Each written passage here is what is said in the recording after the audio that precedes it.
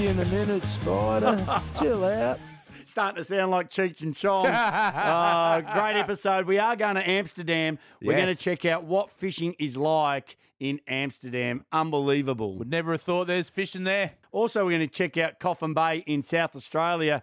You're a big fan of the oyster, and you like, what do you call it? The elastic loosener. Oh, oysters are the best. They put a horn on a jellyfish. They are the elastic loosener from the sea. And I'm going to give a little recipe. I love me Japanese oysters. Oysters kapow. They are the best. If you've got a date, this is the one thing to make. And it's so easy. So that's the best thing.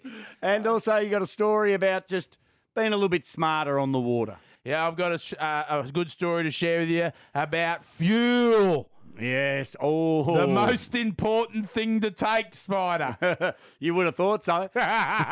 You would have thought so. That all, but let's head over to the cafes of Amsterdam. No, let's hit the we're going waterways. fishing. We're going fishing.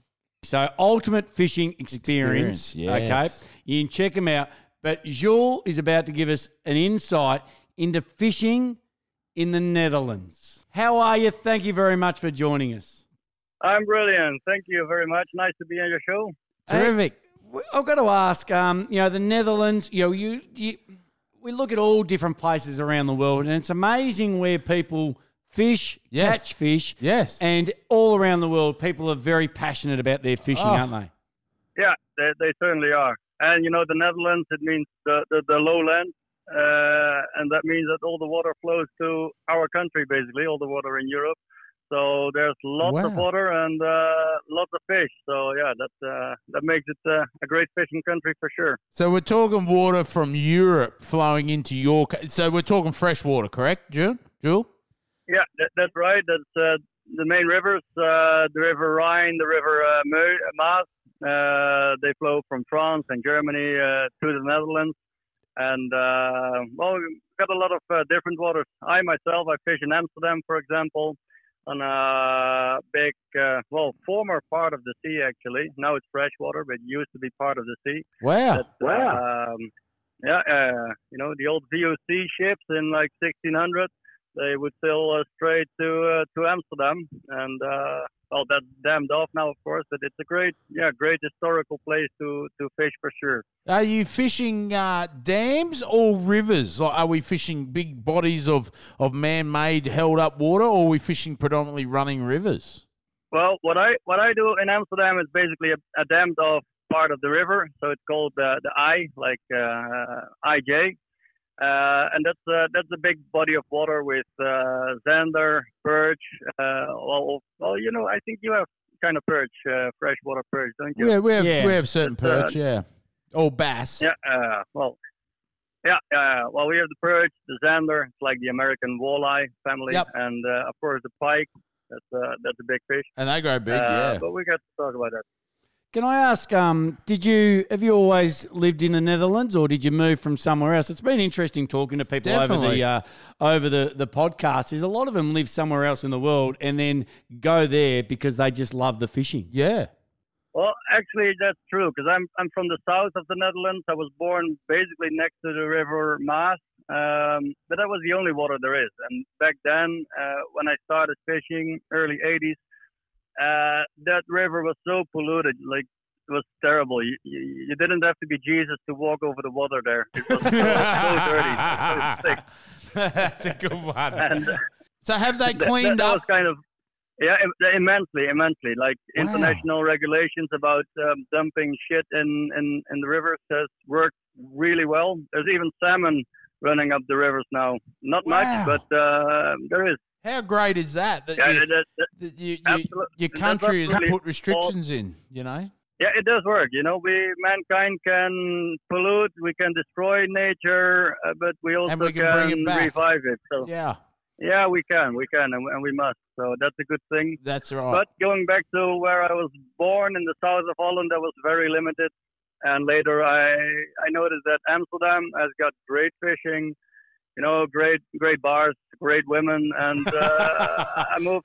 Hang on. You've said Amsterdam has got great bars, so it's got beer. That's it. It's got great women. Everything is there. Yeah. Everything is there. Everything is there. So Amsterdam is the pinnacle of the earth. There's not much wrong with Amsterdam for sure. That's why I moved to Amsterdam. It's basically for fishing. Don't tell my wife. She thinks it's for her. And, it's funny you mentioned that beer and girls and fishing around Amsterdam. I was in Bali one year, and I was on a flight to come home back to Australia, and myself and a mate of mine looked at the board, and there was a flight going to Amsterdam. So we changed it without telling my missus. And I ended up in Amsterdam, and I knocked on her girlfriend's door, and she's rung up Cherie, my wife, and gone, why is Peter knocking on my door? And she's gone, why is he in Amsterdam? Because it's the best place on earth. Absolutely. My question would be, why are you not fishing? on your charters, what do you do? What do you look at chasing? What do you use? How do you go about it? Is it half day, full day? It's both half days and full days. And in Amsterdam, in the city center, like the historical city center and the River I, we fish for zander with light tackle, zander and perch. That means casting with quarter of an ounce to half an ounce jigs, like up to 10 centimeters, 10, 12 centimeters. And, well, what's become really popular and super exciting is fishing the live scope of Garmin. I don't know if you fish with that, but then you can really target big individual fish with live scope. Yeah, that's next level. On the live scope, and that's really exciting. You target the bigger individual fish, and that's just super awesome. So that's what I'll be doing in half an hour actually from now. Wow. Don't have to brag, okay? No, wow. I'll take the missus out, a few beers, you're in heaven. I mean, that live scope, like you're saying, Jules, that is like really target fishing. It's like a... What is it? It's a hunter. So there is sounders now that you have live. So 360-degree scope of so many meters around your boat. You can see the fish come into your zone and cast directly at that fish to try and get it to eat. So am I right? That's it. That's it. Yeah, So absolutely right. And that's really a big game changer, because previously with 2D sonar, you could see what happened till that very moment. But now with the live scope, you can really see the fish behaving as if you're watching a video, basically. yeah. Can I ask then? Live stream, yeah. Can I ask? Okay, Herb, you're a fisherman. Yeah. Jules, you're a fisherman. Yeah. Is this cheating? No, I'm going to say no. I'm going to say no. No, it's changing. It's not cheating. It's changing. It's changing. And I've got to ask too. Are a lot of your fish released? All of them. I'm as a fishing guide in Amsterdam. I have to release all fish, otherwise I can't have a guiding license. So it's strictly catch and release. So, and to be honest, it's a freshwater fish. If you compare it with tuna or anything like that. I know what you're saying. It's just different. It's a bit bland. Yeah. To be honest. So the live action view that you can get to target fish, you're taking anglers out and actually going, there's a big fish over there at 3 o'clock.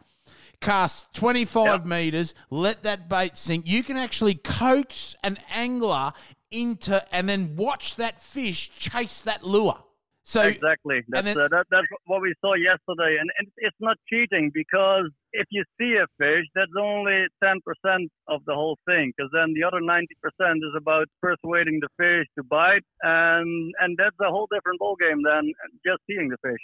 So that's like yesterday, right. we were fishing for big pike on a big lake. And, it's winter here in Holland. The water is cold. The fish, they are not really in spawning mode yet. So they are still lurking around in the deeper water, and you target them with very slow sinking bait and not moving that bait, but still get it close in front of that, 1 meter fish. That's it. And then you see that everything you do just slightly wrong, the fish off, and they take off, and you won't catch them. So you can learn from it. Yeah. Do you fish a lot? Do you fish all year round? As you say, it's coming into winter now. You get pretty cold during the winter months. Can you catch fish all year? All year long, yeah. there is a close season, April and May, but that's only a close season for artificial and dead bait. So you can still use worms, and that's great for perch and zander. So we can fish then too. But every time of the year has got a very specific way of approaching the fish, and a different set of techniques that you use. Oh. So now it's more slow because the fish is slow. You have to really trigger them to bite very passive. You got to work harder. And in the summer it's much more active. Yeah. So, but still, if you find the key, if you crack the code, you can still catch good numbers. But it's just very different from summer fishing. Yeah, definitely. It's a lot harder than chasing a Sheila in a bar at Amsterdam. I can tell you that right now. But you said before you don't keep any fish. Do you eat fish up there? Yeah, we do. Every year I go to Norway to fish for big cod, not like your cod. I think you have also some species, but like the European cod, the big fat ladies on sea. And I really love to take 20 kilo of fillet of halibut and cod back home, but not the Dutch freshwater fish. Yeah, but when you get the cod, how do you cook it? How's your tell best us way? your best recipe. Let my wife make it. She's very good at it. That's the best one I've heard so far. I let my wife make it. Mate, you are a true champion. That is ideal. I would say the same thing, but I don't let my wife touch my fish. I'm good at householding, so. Hey, Jules from Ultimate Fishing Experience, UFX Fishing in the Netherlands. Look, we are fantastic. Yeah, absolutely. Thank you very much for joining the podcast. You know, if anybody's interested, I love just chatting to people all around the world, just seeing how they fish, different types of ways they fish, different rules around fishing. Yeah. You know what? Because we all have the one passion, and that is fishing. Fishing, girls, beer, and bars. Yeah. That's it. Definitely. When you're in Amsterdam, look me up. Oh, definitely. I've never been to Amsterdam, but I have been asked to go around the world. I've never left Australia, Jules, and I'm very nervous about it, but my new partner wants me to get out and travel, and I guarantee when I come to Amsterdam, I'm going to see you. We're going to visit one of the cafes. We're going to go hit the pub, and we're going to, well, we've got women, so we don't need to look for them, but we'll go fishing, and we'll live target some big walleye, some big pike, a few perch, whatever we can, and we're going to have a fat time, mate. Sounds brilliant. Look forward to meeting you. Hey, thank you very much. You have a safe trip on the water today. Thank you so much. See you later. Thank you, mate. Cheers. Bye. Over. Well, this week, Herb, we want to have a look at, I suppose, another part of fishing, and that is oyster farming. Yeah. Because we've got oyster farms all around Australia. Everywhere. I remember down in Tathra. Mm-hmm. Now, I went out with a gentleman one morning, and what he does, he gets the Tathra, the oysters there. Yep. He goes out in the farm in the morning. He gets on his boat. He gets them all, takes them back to his little shack. He shucks them all, and then he goes home, and his wife delivers them all to the local restaurants that day. They do it every day. Really? Can you get any fresher than that? No, you can't. And how good are fresh oysters?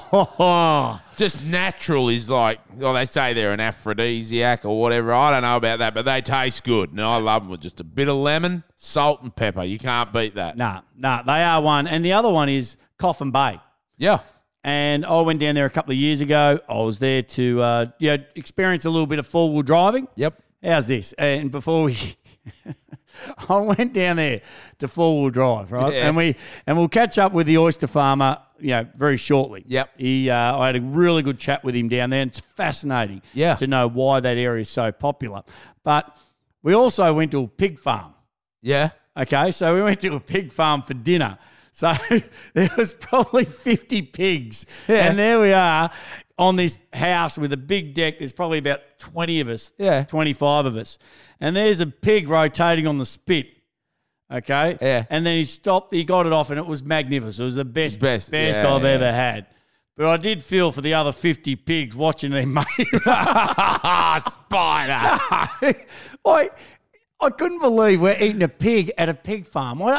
In front of all the other pigs. In front of all the other pigs. Oh, there goes Brian. He's done for the week. I did. I felt guilty. I would a little bit too. Yeah, absolutely. I bet it was good. Oh, it was magnificent. Don't worry about that. So, yeah, but I was lucky enough to be in Coffin Bay and some of the best oysters in the world. Absolutely. Well, he talks about that. So have a listen. This is me down in Coffin Bay. Okay, start to finish, we had a little bit of Matthew Flinders history. My only man crush is Matthew Flinders, a 26-year-old coming and doing what he did around Australia. I find nothing more than astounding. Put some waders on, which is the great equaler. Everyone looks bad in waders. And then we wade out to the town leash just out behind us here. Sit in the water, eat oysters fresh out of the water. They can't be any fresher. It is a unique experience, and so you'll get taught about how oysters are grown from spat right through to maturity. The different systems, export, how the shed works, how the grading works, and of course get to eat oysters and a shucking lesson so you can shuck yourself. We're very, very fortunate here. Coffin Bay has, that amazing reputation for having Australia's best oysters, and we're fortunate that the town lease is actually right in the middle of Coffin Bay itself. So the water that comes into our bay is pristine, beautiful, clean water from the Southern Ocean. It's a bay system, so we get a chance with the food or plankton in the water is very big here. We have good tide flow, and they're all things that encourage great oyster growth. It's normally about 18 months. It can be a little bit quicker here in Coffin Bay, which is quicker than most other places in Australia. So the average is about 18 months. As it turns out, we only export 3% of oysters throughout Australia. So 97% are consumed within Australia. We certainly have the greatest reputation. Interestingly enough, here in Coffin Bay, we have no marketing arm and we have no co-op. So the oysters literally exist on their own merits. So if you go anywhere in Australia, 9 times out of 10 when you go into a restaurant, it'll say Coffin Bay oysters. I only wish we grew that many. My previous life before becoming an oyster farmer was actually a builder, so I had the opportunity to build this in this amazing spot here. We see Oyster HQ as a cellar door for oysters, basically so you can come in and experience Coffin Bay's finest in Coffin Bay's finest location. The tours have gone crazy, so we're probably about 10,000 dozen through the tour business here alone. If we can turn over between 70 and 100,000 dozen, then we're having a very good year. We have a lot of people that haven't tried oysters, and this experience, although hard to replicate later in life, if you're going to do it, this is the place to do it. It's just a different flavour than what you're going to get in a restaurant. And most people come as a couple. One loves them, one kind of is 50-50. My job, I see it as converting the world one tour at a time. So most people, if they're up for the challenge, and it is psychological, it just changes their perspective of what they're going to eat. I prefer that natural flavour, and when you get them fresh out of the water, it is a completely different experience than when you have them in a restaurant or anyone else. It's so fresh, it's beautiful. It is fascinating, that area. It is fantastic. To be able to sit there, put some waders on, walk over, and you sit amongst the oyster beds. They dive down, they get a couple out, they get you to shuck them, and you eat them. It is fantastic. You can't beat that. As I always say, if you go and do that, always sit next to somebody who doesn't like the oysters, because you'll get their ones. Yes, and double definitely. up. But they do a heap of different types of oysters. Yep. What's your favourite? Oh, look, I do love natural. Yeah. Oh, yeah, you know what? I'm just natural. You just Straight a natural out. man. Yeah. Not a Kilpatrick? Oh, I was Kilpatrick early. Yeah. And now I've changed. You've gone to natural. Yeah, Some I've gone people's to taste don't like natural oysters. They will eat them Kilpatrick because they're cooked. Yeah. They're pretty good on a barbie too. Don't shuck them. Just throw them straight on a barbie. Wait till they pop. Oh. Pull them off, and they've sort of steamed in their own saltwater juices. Yes. That is probably one of the easiest ways to cook them. What about Mornay? I'm not a big fan of Mornay oyster spider. I like the.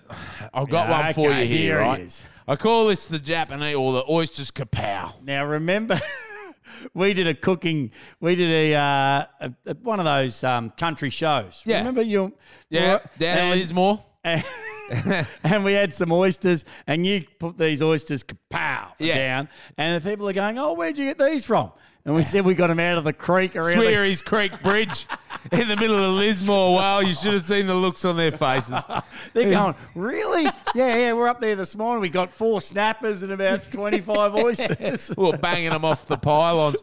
But the Japanese oyster spider. Natural oyster, not cooked, a little slither of pickled ginger, a dab of wasabi, some cracked black, a little pinch of salt, and a squeeze of lemon. And oh my God, they are the best oysters because they're not cooked. They're still cool. There's plenty of different ways to do them, but this is probably one of my favourite. Okay, run it over again. How do you do it? Natural oyster, you get a jar of pickled ginger, you buy it in your Asian shops or whatever. Yep. It's slithered ginger, it's pickled, it looks pink. Yeah. So a tiny Same slither. as what you get at sushi. Sushi train, yeah, whatever. So it's pretty much like it. It's a Japanese oyster, that's what I call it, the oyster kapow. And the kapow comes with, a little slither of pickled ginger, a dab of wasabi in the middle, a bit of cracked black, a pinch of salt. Maybe if you don't want too much salt, let it go if it's a good Coffin Bay oyster. Yeah. And just a lick of lemon and straight down the gullet. And that wasabi gives it a little pow as it goes down. Yeah, boom. And the ginger just gives it that beautiful, I would say, gingeriness. I'm no chef, let me tell you. But they are awesome. So if ever I'm doing a spread of oysters, I usually do 6 natural, 6 Kilpatrick, and 6 oysters kapow.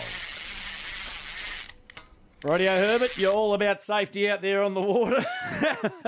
But some things, this is when you're a bit younger and dumber. A little bit, yeah. Well, I'm just a little bit older, but still just as dumb. Yes, this is a story probably to get everybody aware, I suppose. This is Awareness Day.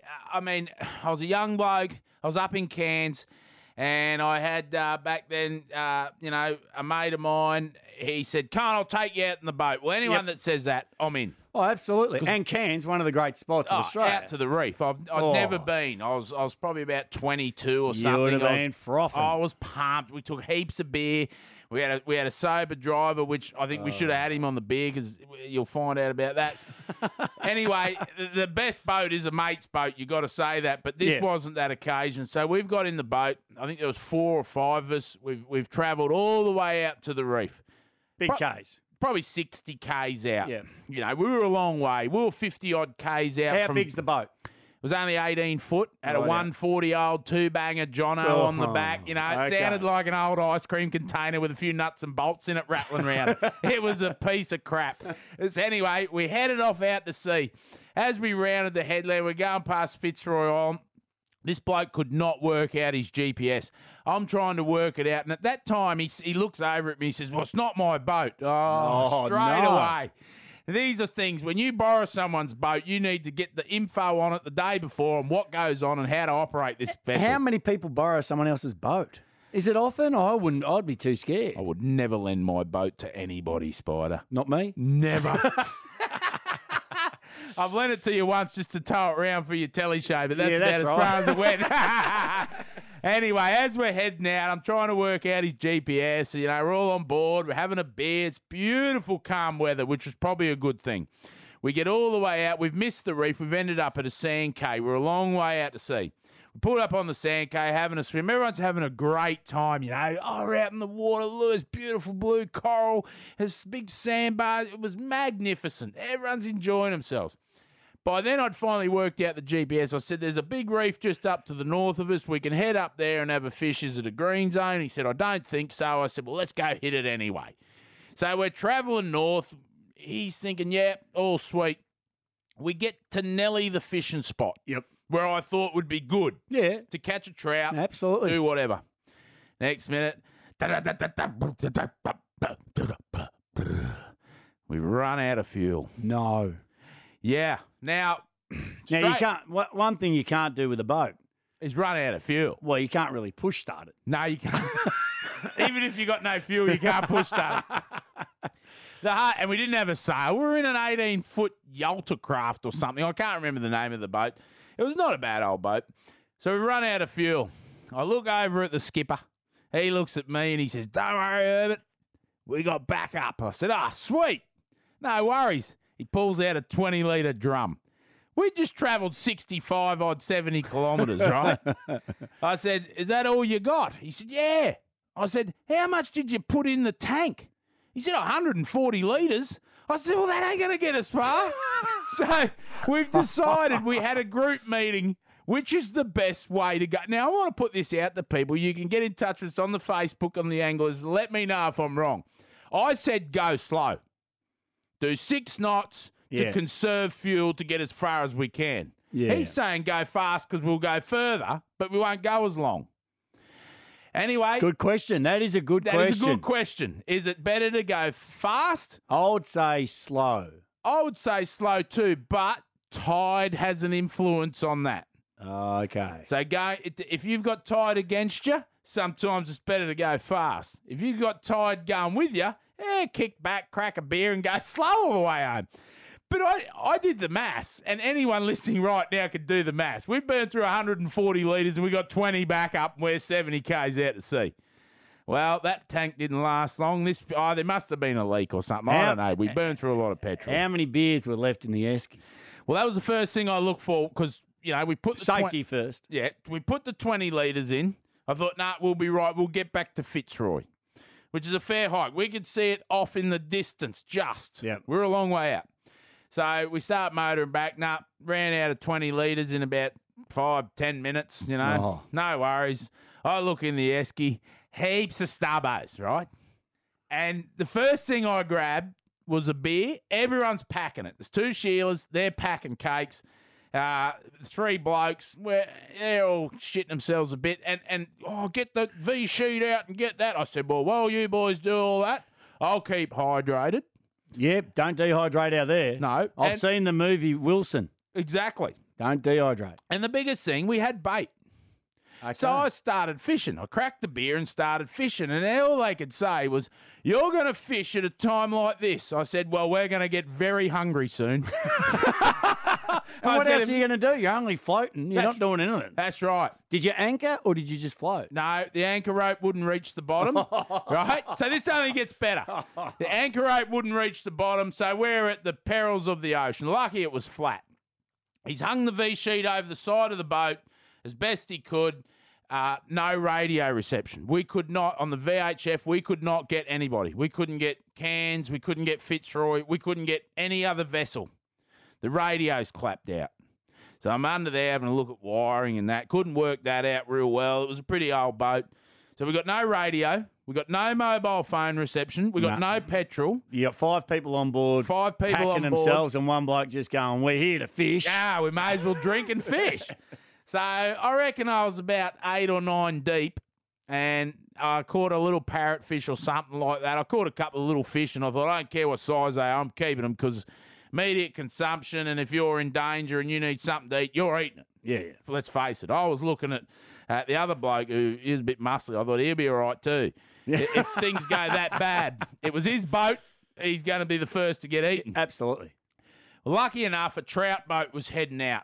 And he decided to go south from Cairns, and he's seen us in the distance. And they're all up there waving their arms, waving out to this boat. He was still a few Ks away. They would look like they're doing Oz aerobics on the boat. Oh, it was the most funniest thing I've seen. And they all look back at me, and I'm sitting in the corner with a beer still fishing.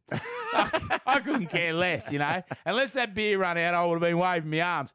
So we're waving him down, they're waving him down, and he does a big slow turn. I thought, there goes me fishing. So this trout boat's came in, what have you done? And I said to the captain, you can tell him. I'm not telling him. Well, it's a bit embarrassing. I said, you got to get us home, mate. We've got 45 Ks to get to Fitzroy. We're a long way from there still.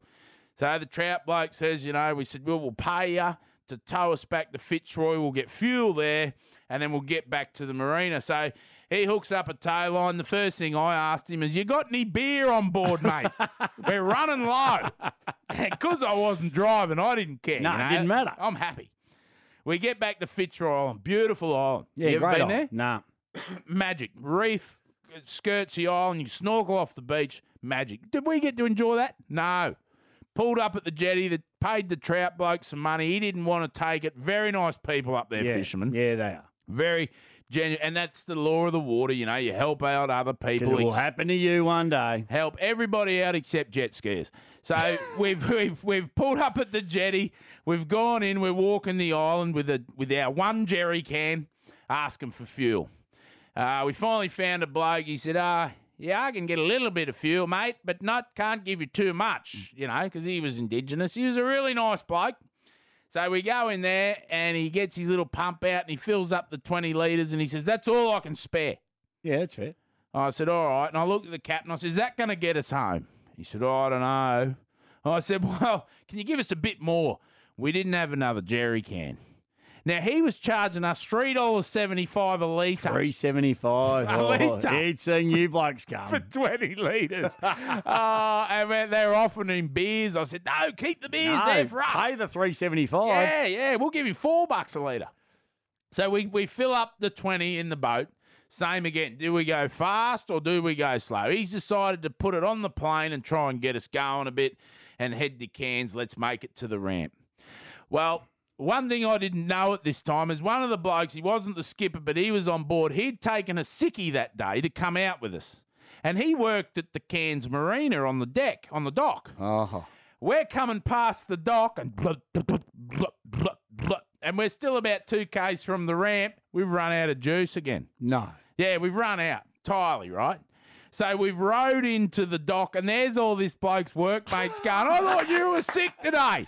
Well, the look on his face, the pair of them got shamed. I was laughing and giggling my head off, and I said, we only made it to this one dock because the tide was flowing, and the fuel station was on the other side. So it was about a 2-kilometre walk with this jerry can to get a little bit of fuel. Oh. I think there was some bloke filling up a yacht. He had 10,000 litres in it, so he put a splash in it. We put it in, and we finally got home. Well, we were all red as beetroot. We'd been out in the sun all day up in Cairns. Old mate nearly lost his job. You caught 2 little bloody crap fish. Fish that now they're on board because we'd forgotten That's about legal. them, and they're illegal because we didn't have time to eat them. So I'm trying to chuck them over the side. Like, they're only little, and I felt bad. But, I thought, if we're stuck here, we're going to eat raw fish. That's what we're going to eat.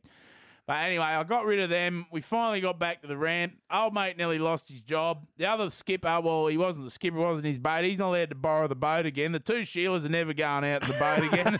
And I thought, that was a bloody good day. Oh, we love it. Yeah, there you go. Preparation before trips is the key, Spider. Yep, the 7 Ps, precise preparation prevents piss poor performance. Exactly right. Absolutely. So if you're going to do 70 miles out to 70 Ks out to sea, make sure you've got double the fuel. Oh, what do they say? A third to go out, a third to come home, and a third for mucking around. Yep. Don't muck around with petrol, ladies and gentlemen. It goes quick. There you go. There's Herbert. That's his story of the week. Over. Yeah, thanks for joining us this week. Next week, we've still got another great show. We've got some tips from Andrew Simons. Now, the late, great Andrew Simons, who I did a couple of fishing shows with him. And I thought I'd get some of his tips, the way he cooks his barramundi and some ideas, because he was a great fisherman. Great fisherman. And I actually played hockey against Andrew Simons way back in the day. Did down you? at Labrador Tigers I think we were called. And he was all saints. He was in the upper class, you know what I'm saying? Well, we'll talk about that next week. Also, we go and check in with a guy who fishes a very unusual way. Yeah. Bow fishing. Oh, cool. I've always wanted to do this, Spider, and I wanted to hear about how they do it. So this will be very interesting. Yep. Plus, Ask Me Herb. That's all next week. Thanks for joining us. Make sure you do check us out on all the socials. But until next week, take it easy. Yep, stay safe on the water. Over.